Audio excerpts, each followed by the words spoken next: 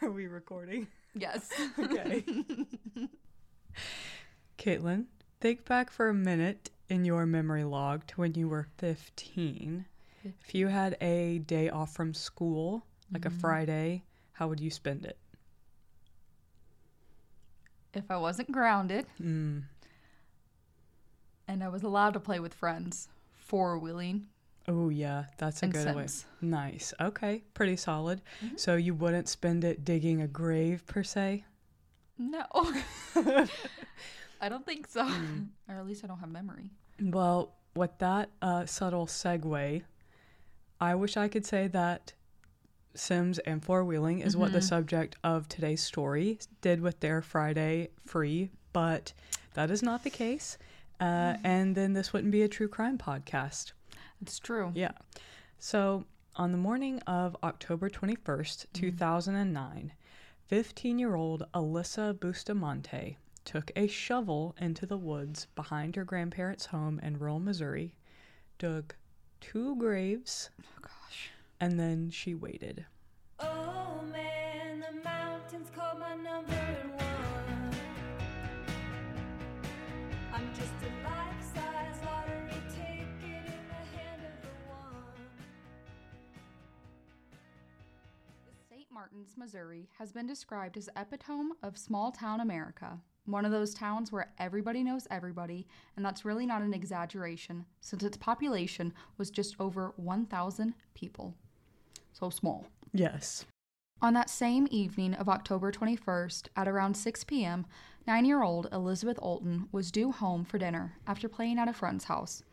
Her friend, 6-year-old Emma, had knocked on Elizabeth's door an hour earlier and asked if Elizabeth could come over to her house and play. Elizabeth's mother, Patty, wasn't too crazy about the idea of having a spur-of-moment playdate. It was nearly dinner time, and it was a school night, and it was going to be dark soon. But if you've ever been around 6 and 9-year-old girls, they can be pretty persuasive when they want something. Yes, they can. Yes. So Patty said, okay, you can go, but take my cell phone in case you need it, and make sure that you're home before it gets dark. And Elizabeth was a very responsible 9-year-old girl, and also apparently hated the dark to the point where she had to sleep with a light on. Same. Yep. Yeah, I'm pretty sure I had a nightlight till my teens. Yes. Or at least my TV on. Oh, yeah, the TV on, the hall light on. When I lived alone for the first time as an adult, I would sleep with a lamp on next to my I would sleep head. with a hammer at the side of my bed and socks in my waistband in case Why I was not? ever kidnapped. And I needed socks for my bare feet. And do you still do that to this day? No, I'm Socks in pretty your sleep up waistband. naked. If you come and get me, I'm It's game over. yeah, I'm just. You're gonna have to pull out pieces of your hair and leave that along the trail. But yeah, but same, Elizabeth, same. So Patty wasn't worried about her not coming home when she was supposed to. The girls played hopscotch and board games in Emma's driveway for a little while, and around 6 o'clock, Elizabeth said she needed to be heading back. Emma stood on a big rock next to the driveway to wave her friend as she started her walk home, then continued playing outside by herself. She wasn't sure exactly how much time had passed, but after a little while, she accidentally dropped a hair tie into some thorns along the driveway and got her foot stuck trying to get it back out. She called out for help and hoped someone in the house would hear her through an open window. And a few moments later, her 15-year-old half-sister came out to help her. Emma noticed a spot of blood on the thigh of her sister's pants, and when she asked her about it, her sister said that she had just started her period and made Emma promise not to tell anyone about the blood. Back at the Oltens' house, Patty was growing increasingly worried because it was now past 6 p.m. and Elizabeth was still not home. Patty called the cell phone she had given Elizabeth over and over, but every call went straight to voicemail. She then called Emma's grandmother to ask if Elizabeth was still at their house, but Karen had said she hadn't seen her all day, nor had she even had any idea the girls had been playing together. Ma'am, were they not outside your front door? Yeah, that seems a bit weird. Patty hung up and immediately called the police. Search of the surrounding homes and yards turned up no sign of the 9-year-old, so law enforcement sat down with the last known person to see Elizabeth, her 6-year-old friend, Emma. She told investigators all day about how they'd played and she'd waved goodbye to Elizabeth around 6 p.m., then got her foot stuck in the thorn bush, and her half-sister helped her, a 15-year-old named Alyssa Bustamante. It did strike police as odd when Emma mentioned the spot of blood she noticed on Alyssa's pants, and also odd that she made her promise not to tell anyone about it. But I mean, I feel like period accidents are a totally normal thing. I mean, especially as a teenager, so maybe they thought it was a little odd, but they aren't like, OMG, red flag. No, yeah, that wouldn't have been anything at the time. Especially period blood. It was explained as period blood. It wasn't like explained as, oh, it's just blood, don't say anything. Right, exactly. So, you know. And that's totally a teenage thing to do, is be like, don't tell anybody because you're embarrassed, even though you shouldn't be. But yeah, definitely not that weird.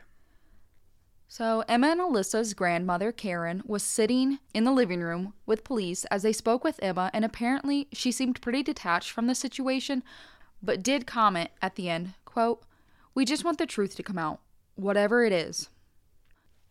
By 10 p.m., the news of the 9-year-old girl missing had spread like wildfire in the small town of St. Martin's, and hundreds of people showed up to help search for Elizabeth.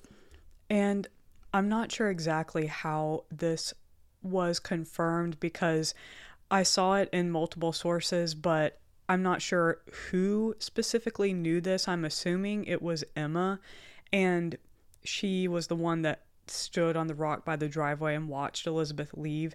But apparently, even though there was a 2-lane road that went directly from Elizabeth's house to Emma's house, and that was what they always walked on, for whatever reason, even though she was known to hate going in the woods, she decided to go through the woods to get back home. And maybe she just thought, oh, like, I'm running a little late, mom's gonna be mad. In like her child mind, it would be faster.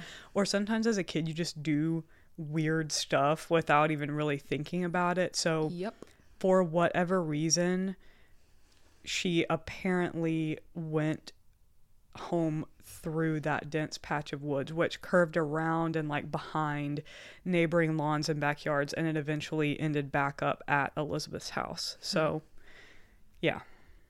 So by the time the full-blown search started, it was around 10 p.m., and even though there were hundreds of volunteers and law enforcement had been able to detect a ping from Elizabeth's cell phone in those woods, it was dark and cold and had started to rain, and searching the woods quickly became very rough.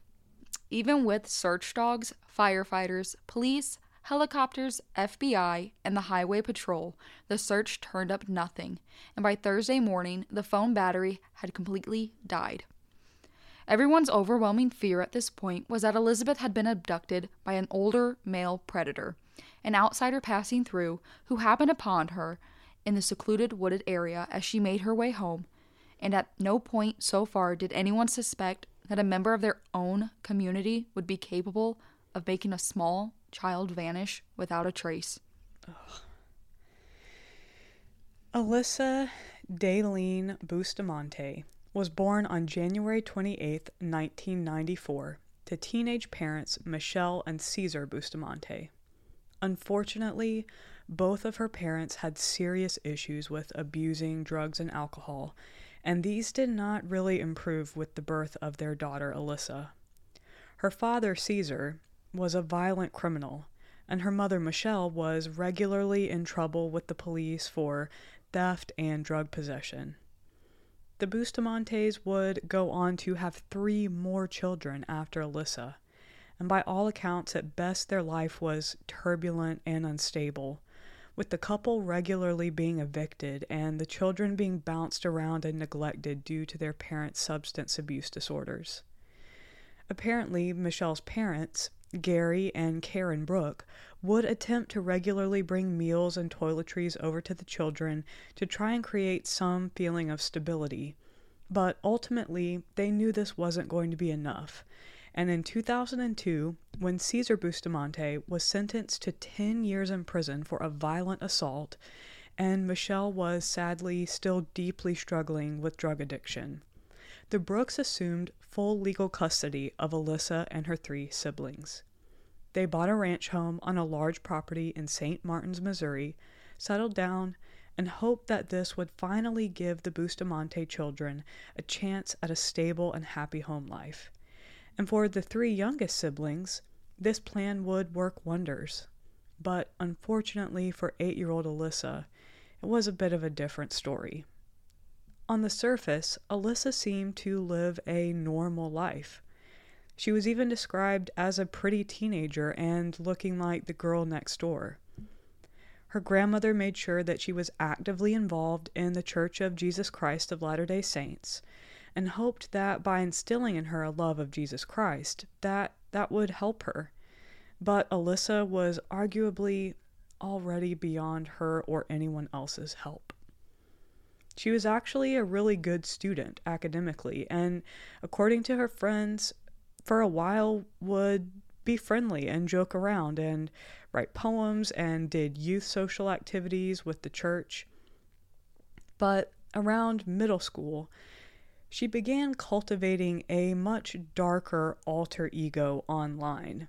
And her selfies became, I guess the right word is dark? Caitlin, is that what you would say? And Yeah. this is something that I really want to talk about and talk about very delicately, because what middle schooler or teenager that wasn't trying to be cool or edgy in the early 2000s didn't do the heavy black eyeliner, the fringe bangs, Oh, yeah. even I will go so far as to say the ones where she admittedly does look super creepy, where she's like, Like, we're not saying it was a good look. no, but it wasn't like something that other kids weren't doing who went Exactly. on to be totally fine. It was like a hardcore gothic like scene kid thing that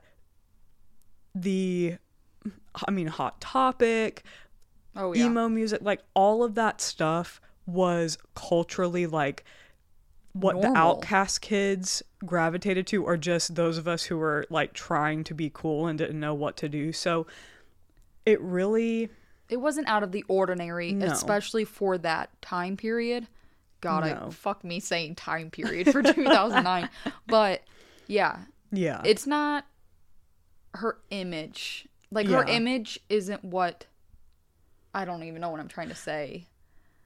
There was an article that was written that was like a blog post, someone's personal blog, where they were talking about this, and I wanted to read a quote because this is an attitude that I've seen a lot on the internet regarding her and her kind of look at this time.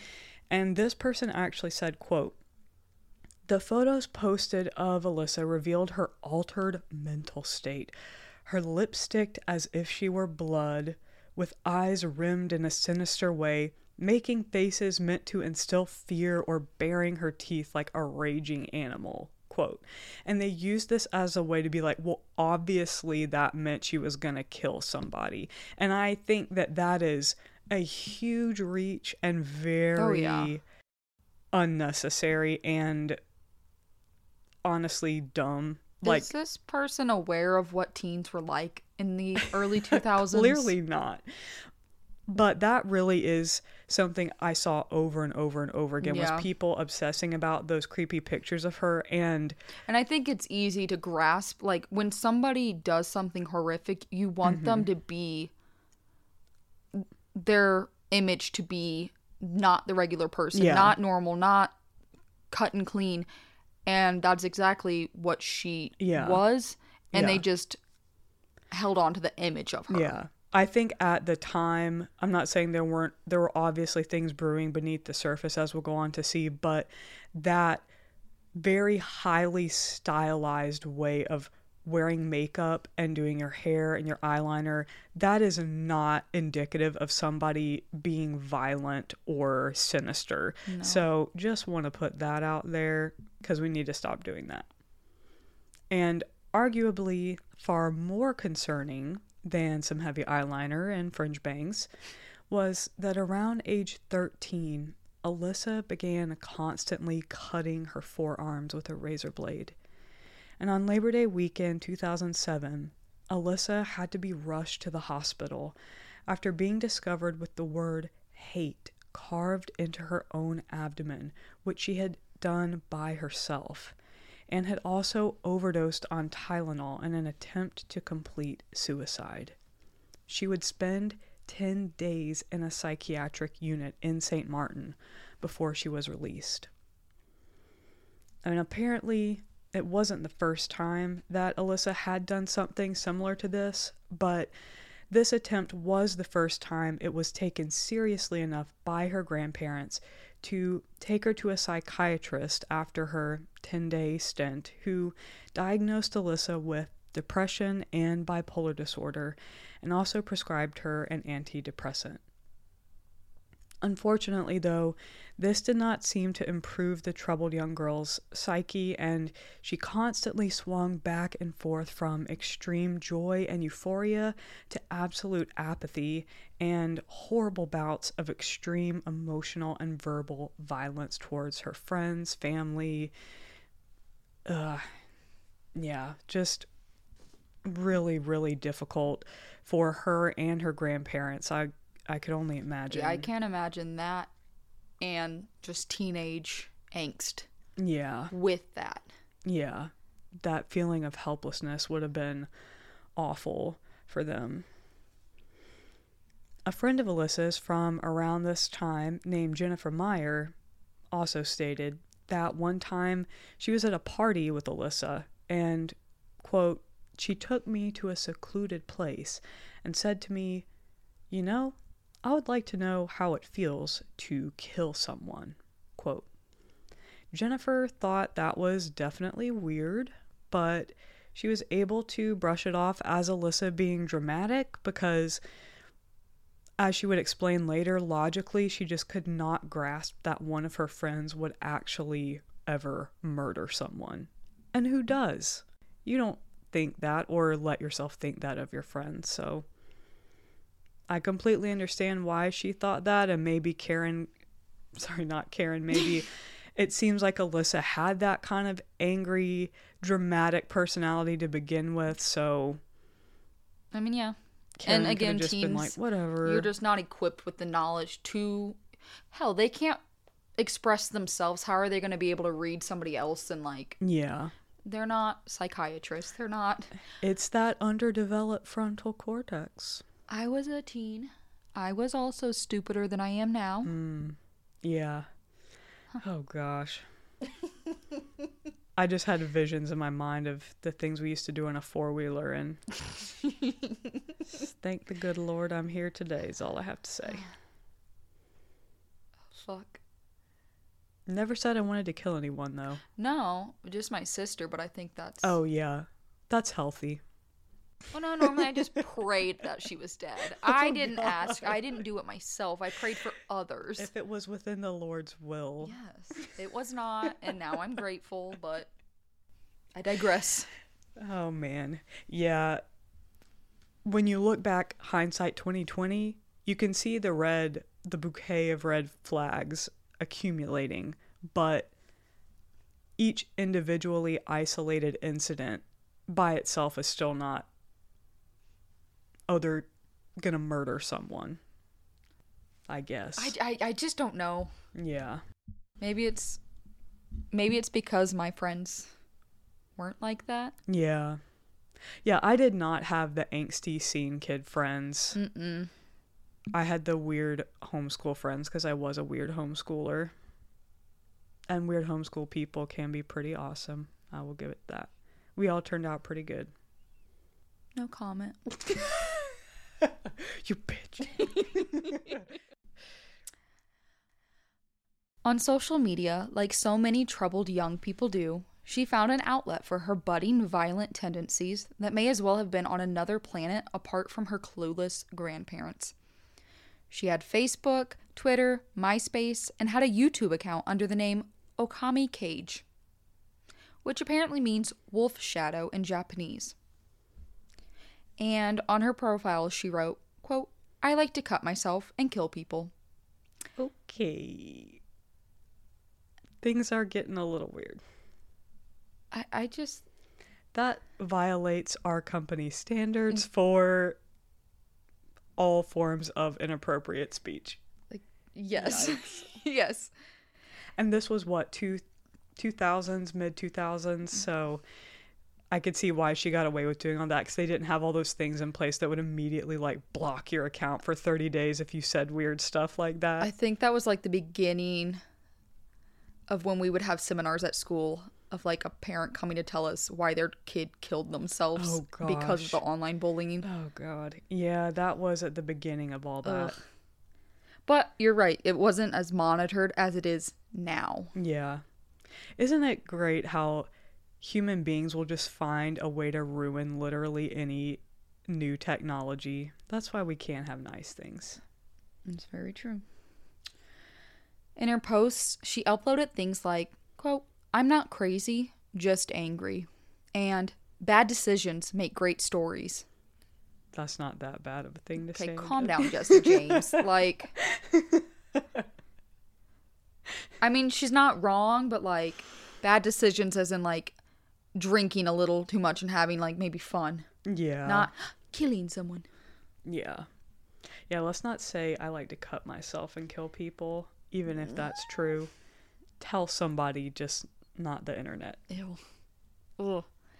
And to add to the massive bouquet of red flags, around this time of Alyssa being a gremlin online, that's a good description. I have meaner ones. That was the word that came to my mind when I looked at her snarling and then writing, I like to little kill gremlin. people. It's like, oh, she's A little true gremlin. crotch gremlin. Yeah. She uploaded a video to YouTube that she titled "Idiots Electrocuted by Electric Fence." Oh my god. Okay, here we go. This is gonna send me into a rant, so please continue. In this recording, you can see her convincing two of her younger brothers, 9-year-old twins, to grab with their bare hands onto an electrified cattle fence. In the video, the little boys do so and fall to the ground, writhing in pain. No. Behind them, Alyssa can be heard sinisterly laughing. No. Man, I just want to throat punch this bitch. Oh my gosh. Ugh. This is where it rolls over for me. I could somehow not justify, but the other things could be chalked up to her trauma, her liking horror movies and heavy metal and gothic style stuff, and then also even the diagnoses and the tragic, because to me that is tragic, that is a sign of your trauma coming out. Absolutely. And needing help, the self-harm and all of that stuff. That does not mean you're going to go on to harm somebody else, but this is fucked up. This is not okay ever. And I know we all do. We've all harmed our siblings in one way or another. Yeah. But, I mean, it would end with, like, "Don't tell Mom. I didn't mean to. yeah. I'm so sorry. I didn't mean to hurt Yeah. you." But no, she reveals that she knew exactly what was going to happen when they touched that fence. And in an online post that read, "This is where everything gets good. This is when my brothers end up hurt." Oh my god. Yeah. Like, no, it that's was like psychotic. she planned out. She could have killed them. Like, little kids like that grabbing onto an electrified cattle fence with their bare hands. That's really, really messed up. That's where I start to stop having empathy for her. And it's probably because I have little boys myself, and so the thought of anyone taking pleasure in trying to hurt them makes me just crazy. But that's... no. Again, I just want to throat punch this child. Yes. Yes. Throat punch people who make children grab cattle fences. Yes. We can make that all fit on a t-shirt. We can. Catch it in our store. Yeah. Unsurprisingly, Alyssa also had a very low tolerance for any sort of inconvenience or frustration and would constantly fight with her family, classmates, and teachers. And I get that. I can resonate with that. Yeah. I remember, again, teenage angst, and then I can't even imagine the situation, upbringing of not having your parents and being uprooted. I get that. But her anger was extreme and volatile, and despite being on antidepressant medication after her previous suicide attempt, she continued cutting herself and would burn herself with cigarettes to the point where she had over 300 cuts and burn scars on her body, which she would proudly display to her friends. None of this is good. Like, none of this is getting to a good place. It's just an unraveling. Man. Yeah. And I want to be very careful too to say that it's not that people can't go through this kind of thing and find healing and be okay, and that is not out of the question. It's just the combination of all of these things coming together for her, on top of that taking pleasure in hurting other people, that is building to be something really dark. Yeah, that's going past the line of being able to redeem yourself fully. Like, hurting your brothers, she's a piece of shit, but she could stop and grow from that, not find excitement out of it. There was still a chance for a turning point. Yeah. Oh, yeah. But no. Yep. On Friday, October 17th, 2009, Alyssa had a Friday off from school. And like we touched on before, she did not spend it doing normal 15-year-old things like going to the mall to wander around Hot Topic. No. She dug 2 graves in the woods behind her grandparents' property and went on about her business. Oh, God.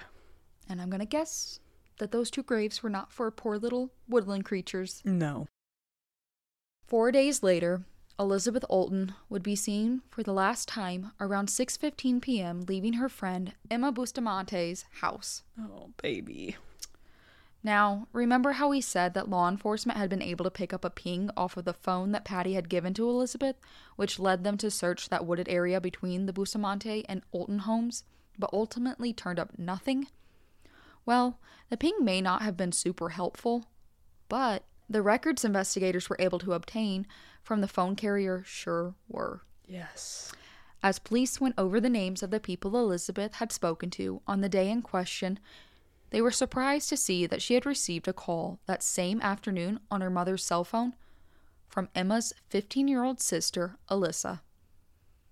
And suddenly, that spot of period blood that little Emma had mentioned seeing on her half-sister's pants took on a whole new meaning. Boom, bitch.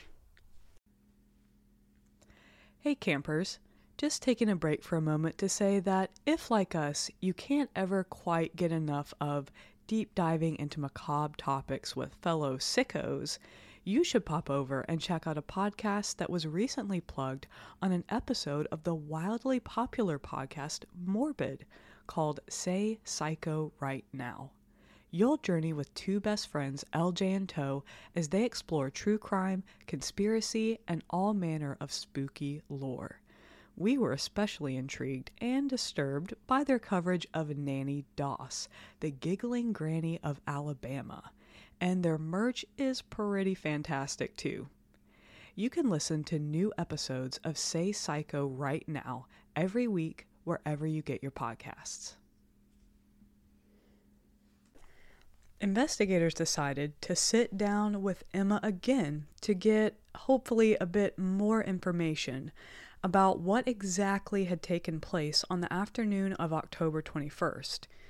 And this time around, the little girl actually changed her story.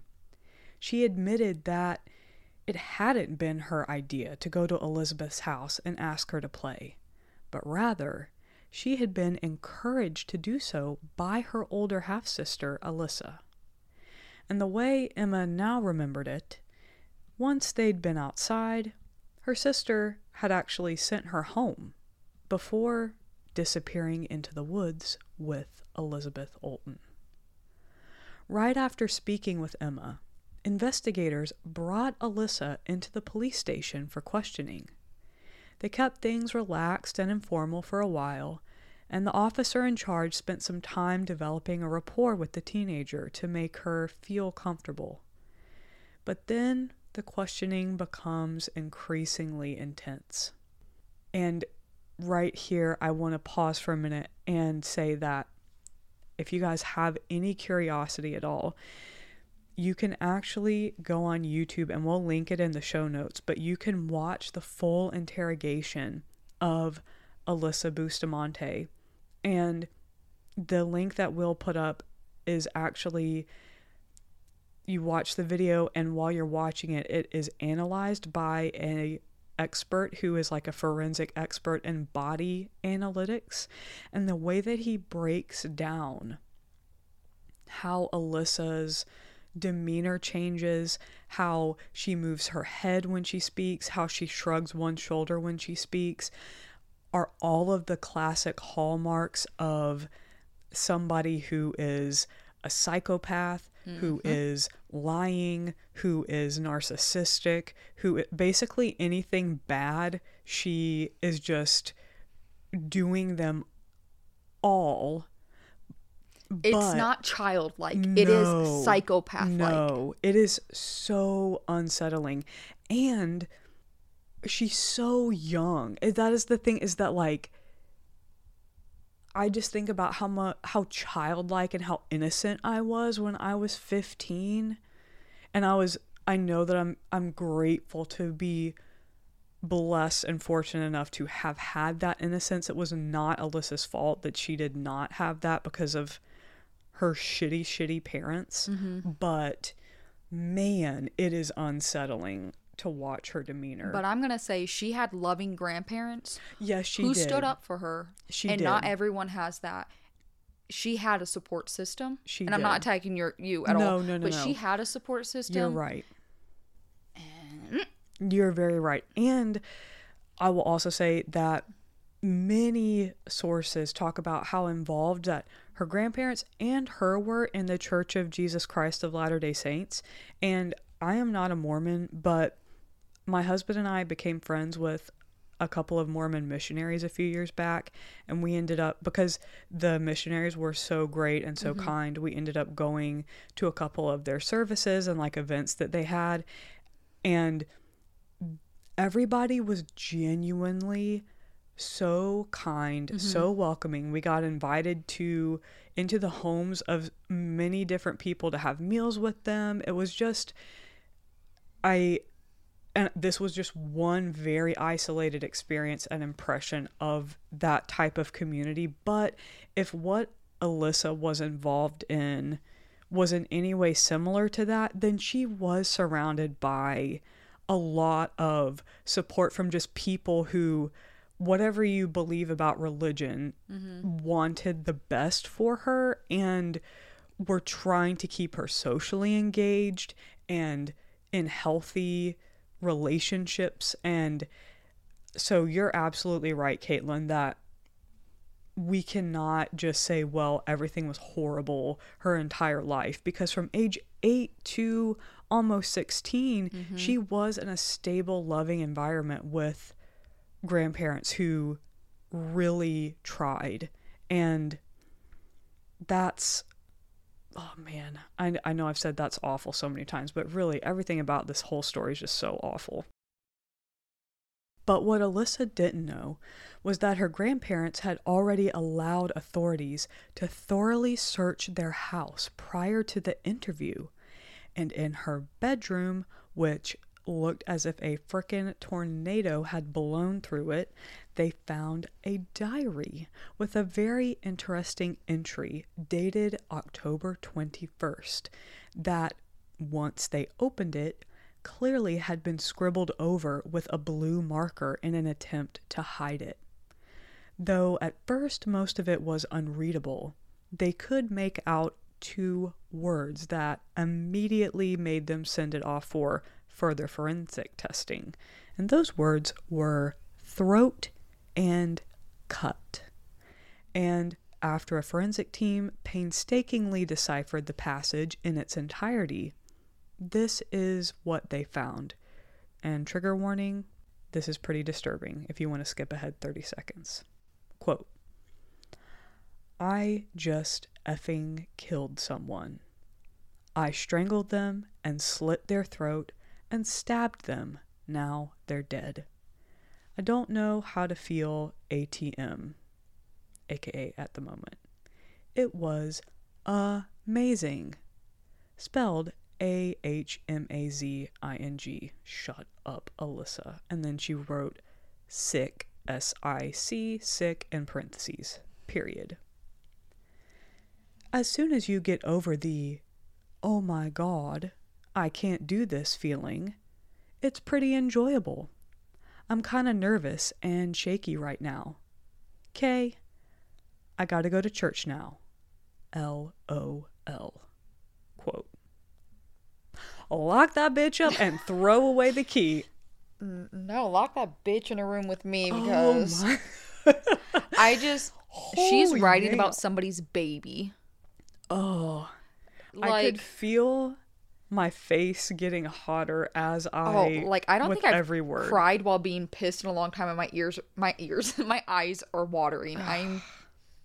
Man, I hope telling people to skip ahead 30 seconds was long enough. I don't know if that was. If you skipped ahead to now, fuck this bitch. Yes. Like, I'm not going to be nice about this. No.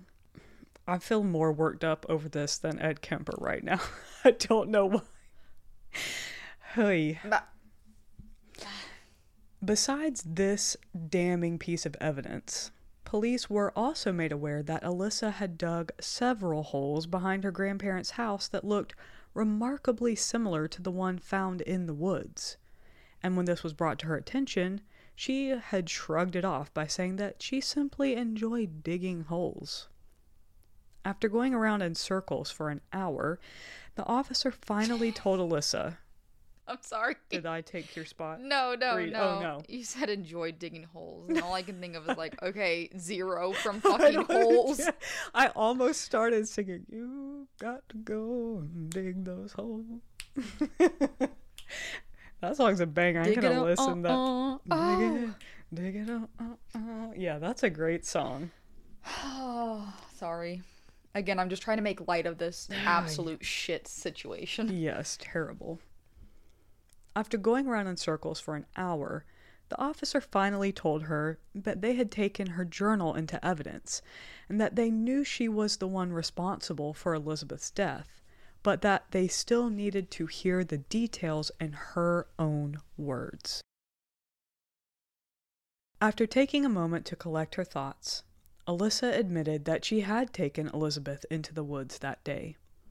She said that as they were walking along, the young girl had fallen and hit her head, and even though Alyssa tried desperately to help her, the impact of her fall unfortunately killed her.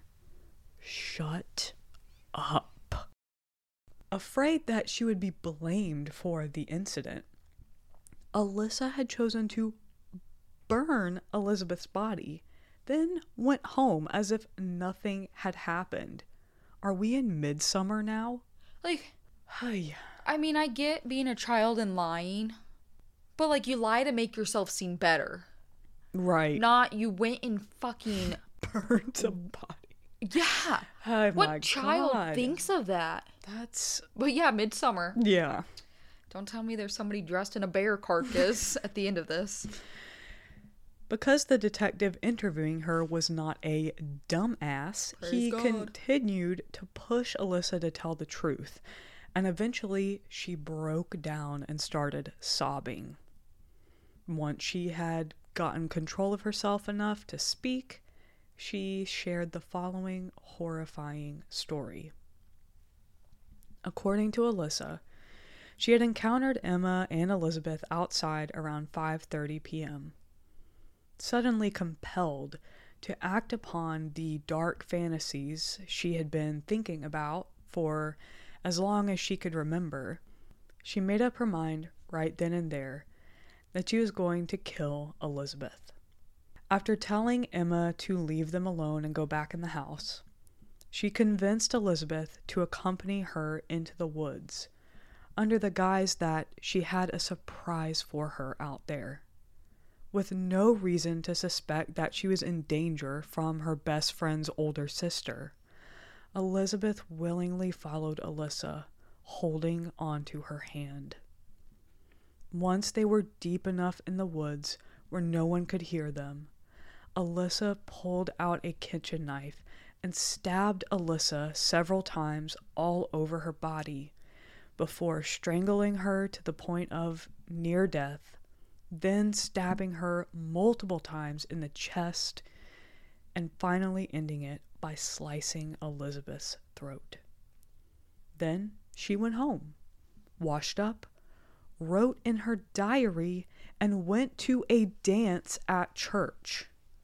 And if her diary is any indication, instead of having any remorse whatsoever over what she just done, the act of taking the young girl's life left her feeling exhilarated.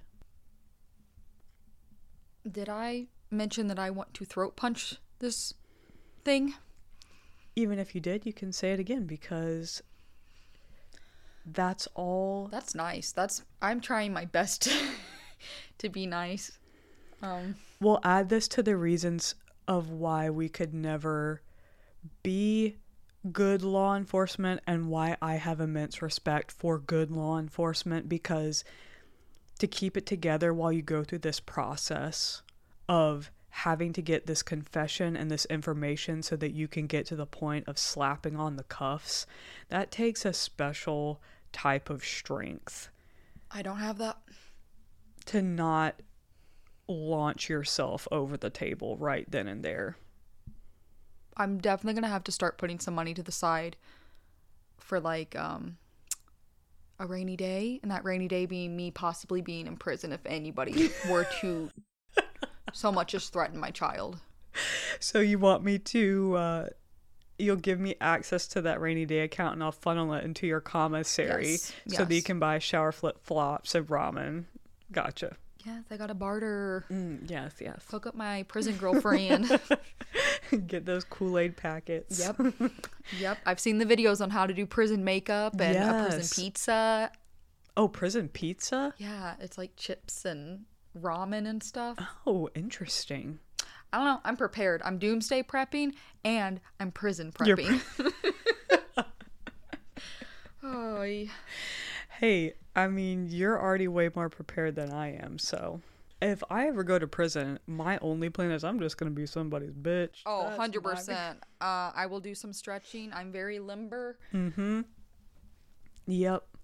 I I'll probably end up being a drug mule because of my leg, unfortunately. Or fortunately, depending how much money I make off of it. That's true. That's true. You can pick up your smoking habit. Trade some packs of 6. Oh. Well, shall we continue? Yeah, I don't even want to say this cunt's name. Yeah. And I can say that. Yeah, because it's our podcast. Yep. Alyssa was immediately arrested and charged with first-degree murder in the death of Elizabeth Olten. And her callousness and lack of empathy would lead investigators to believe that she was more than capable of doing the same to someone else, should the opportunity arise. Taking her apparent immunity to the suffering of others into consideration, a judge for the state of Missouri ruled on November 17th that she should be tried as an adult. Damn Yes, right. that is yes. There are some cases where I'm either like absolutely not or I'm on the fence, but in this case, This was not a childish mistake, decision. This was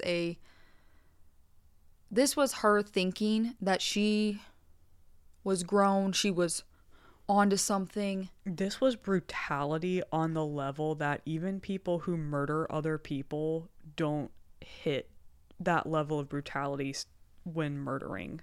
Does that make sense? Like, Like, she actually She enjoyed lured the this child brutality. over. Yeah. She used her sister as a pawn. She held this little girl's hand and Oh led my her. I just God. like, There's something so evil that people, when I was reading articles, were commenting, there's only demons could be responsible for this. This is demonic. This is the work of Satan, blah, blah, blah, blah, blah. And we as human beings try to make some sort of sense of things like this that happen. And I don't understand how those things work exactly. And the person responsible for this is Alyssa. The end. But could I believe that she allowed something just so dark into her in a spiritual sense? maybe. It's hard to not let your mind go there. Whether it was spiritual or not, Yeah. she had evil inside of her. Oh, yeah. And she made choices that were no one's to make but her own. There is proof that she wrote out the thought process. Yeah. And then she acted on said thought process. And it was incredibly premeditated. Incredibly, because she took a knife. And again, we go back to strangling is it is not an very easy task. personal. Yeah. Yeah. Stabbing is very personal. Yeah. Yeah, and how much have we read about how both strangling and stabbing are not only personal in the sense of possession, but they're also sexual. Yeah. I would love to do a deep dive on her psyche more than just because her mental illnesses are valid and whatnot, but to me they have nothing to do to what she did to Elizabeth. Oh, yeah, Like they're absolutely not. Yeah. we're on antidepressants. Oh Who my the hell's gosh, not on yeah, a fucking antidepressant? exactly. Yeah. So Many people have a very real and legitimate diagnosis of depression or bipolar or both combined, and they never would even consider harming another person. So again, it was just the perfect storm of many things that I think the icing on the whole fucked up cake was the evil that was inside of her.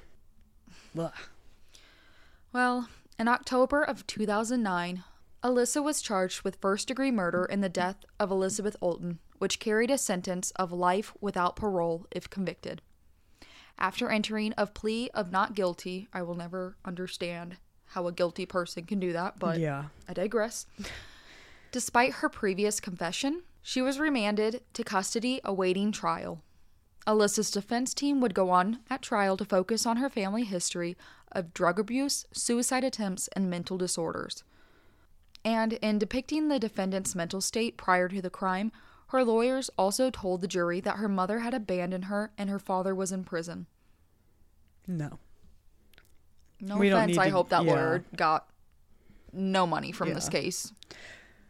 We don't need to rehash everything we just said again, but the last thing I'll add is that to me, this is a slap in the face to people who go through all of this exact type of horribleness and end up being whole, healed, functioning, contributing, decent people, and you're not doomed to go on and horrifically, sadistically murder a child because of, yes, terrible things that happen to you, and we can grieve and mourn for baby Alyssa. Absolutely. And be angry at the circumstances that she was brought into the world under, but that is no excuse for her crime.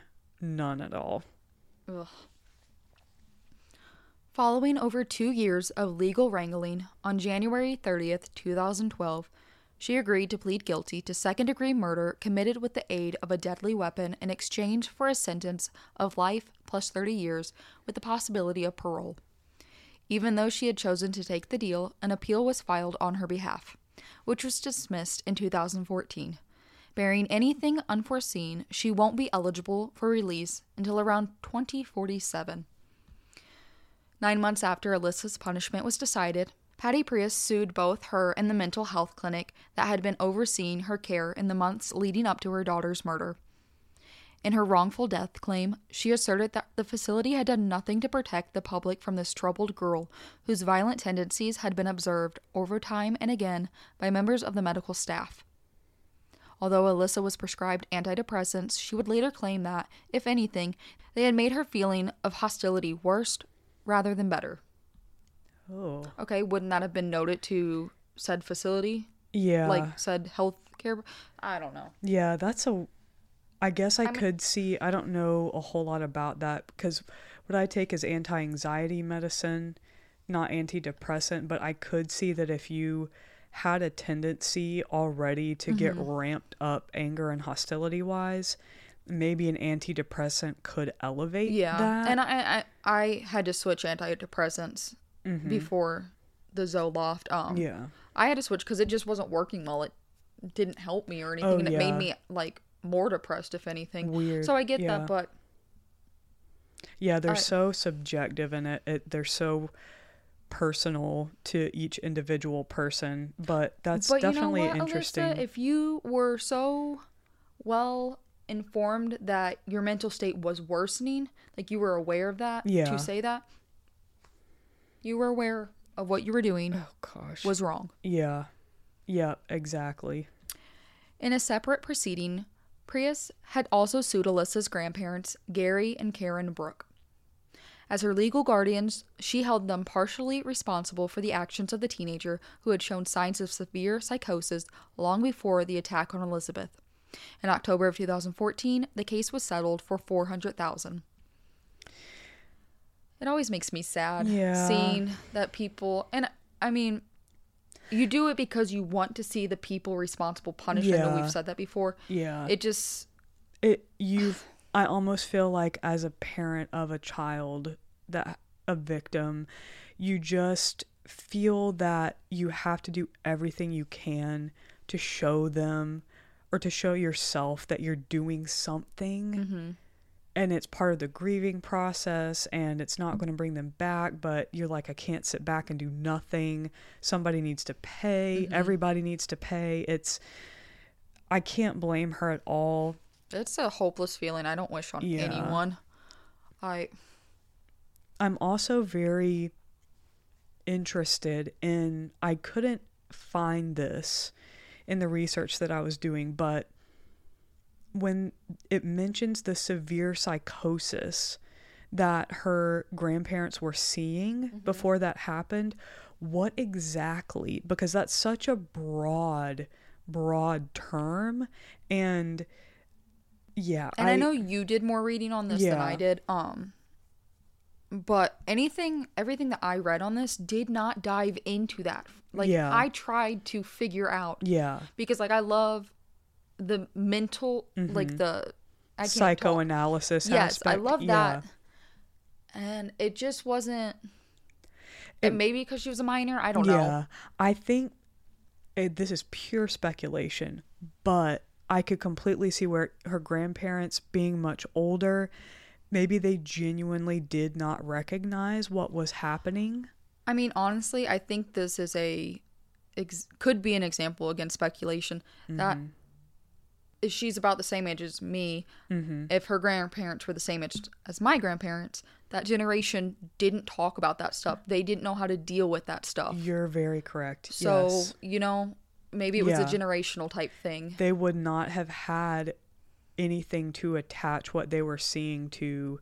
Like, now we're diagnosing ourselves and everybody we have a 5-minute conversation with, which is definitely a very double-edged sword and can be very dangerous, but they wouldn't have had any tools whatsoever to they probably thought she was a witch.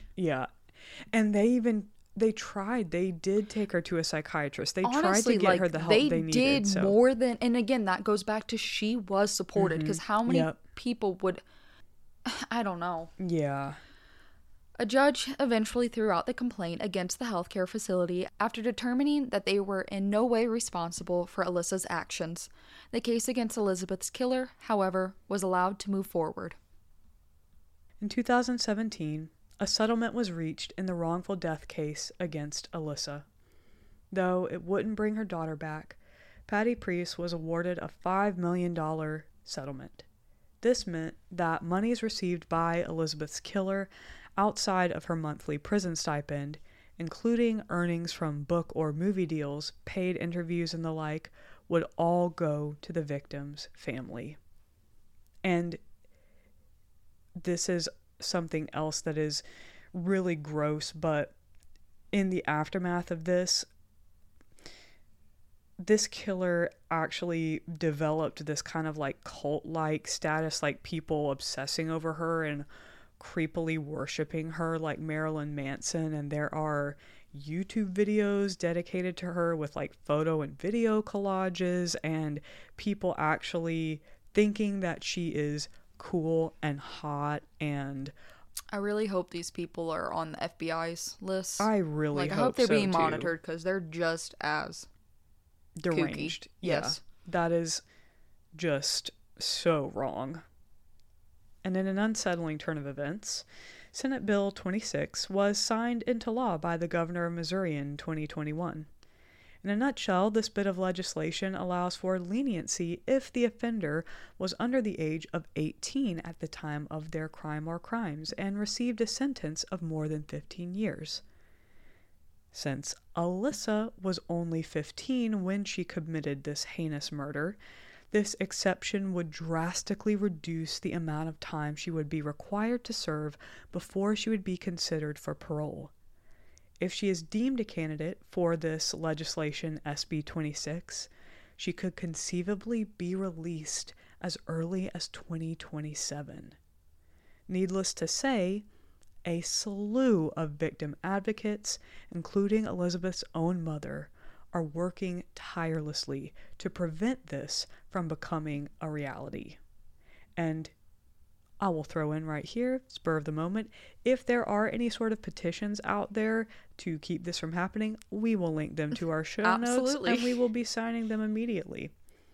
For the time being, Alyssa Bustamante is being housed at the Chillicothe Correctional Center, where, if there is any justice to be had in the world, she will hopefully remain for a very, very long time, and the world will be better off for it.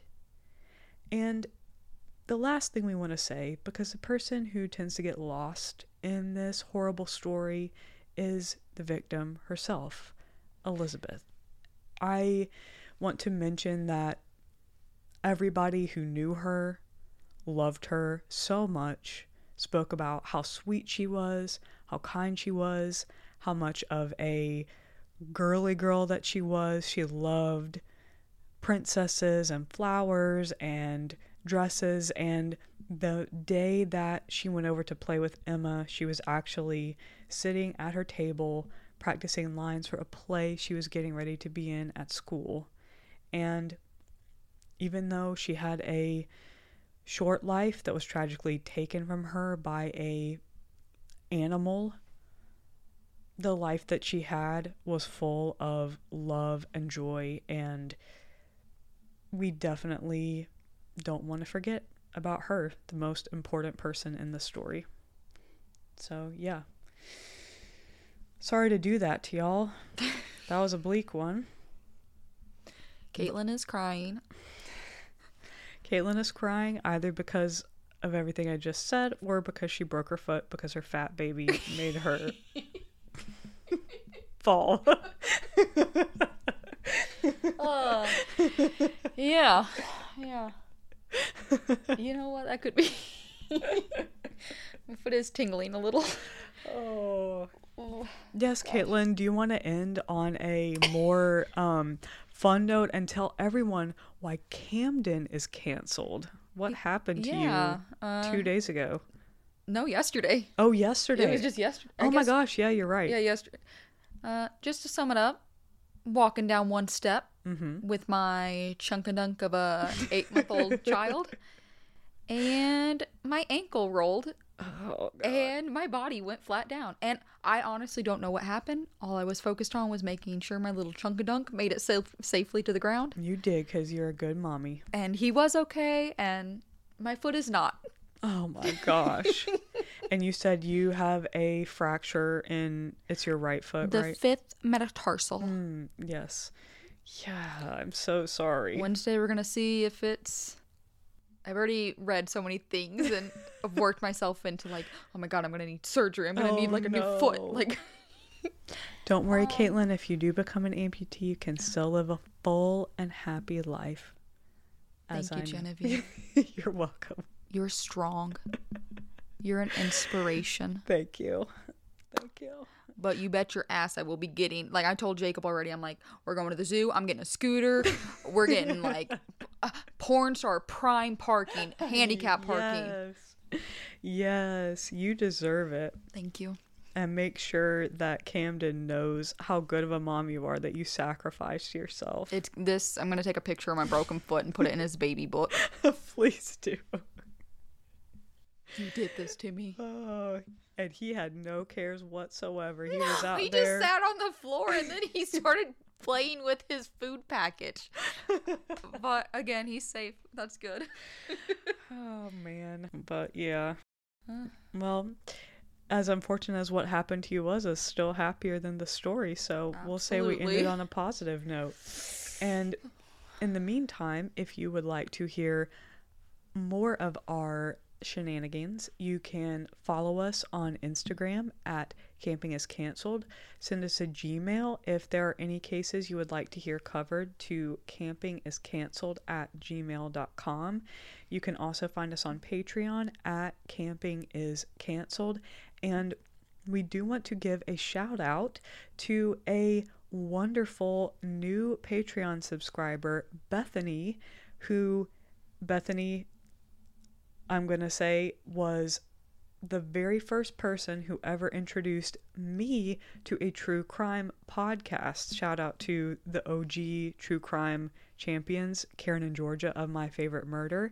And that feels like a lifetime ago, but Bethany is beautiful and amazing. She is one of my dearest and best friends, even though I never get to see her anymore because we live far away and life happens. But I love you, Bethany. Thank you so much for the support. And yeah. And I don't have anyone else to thank. So, thanks, Camden, for my broken foot. Okay. Bye. Catch us back here next week. Bye. Bye.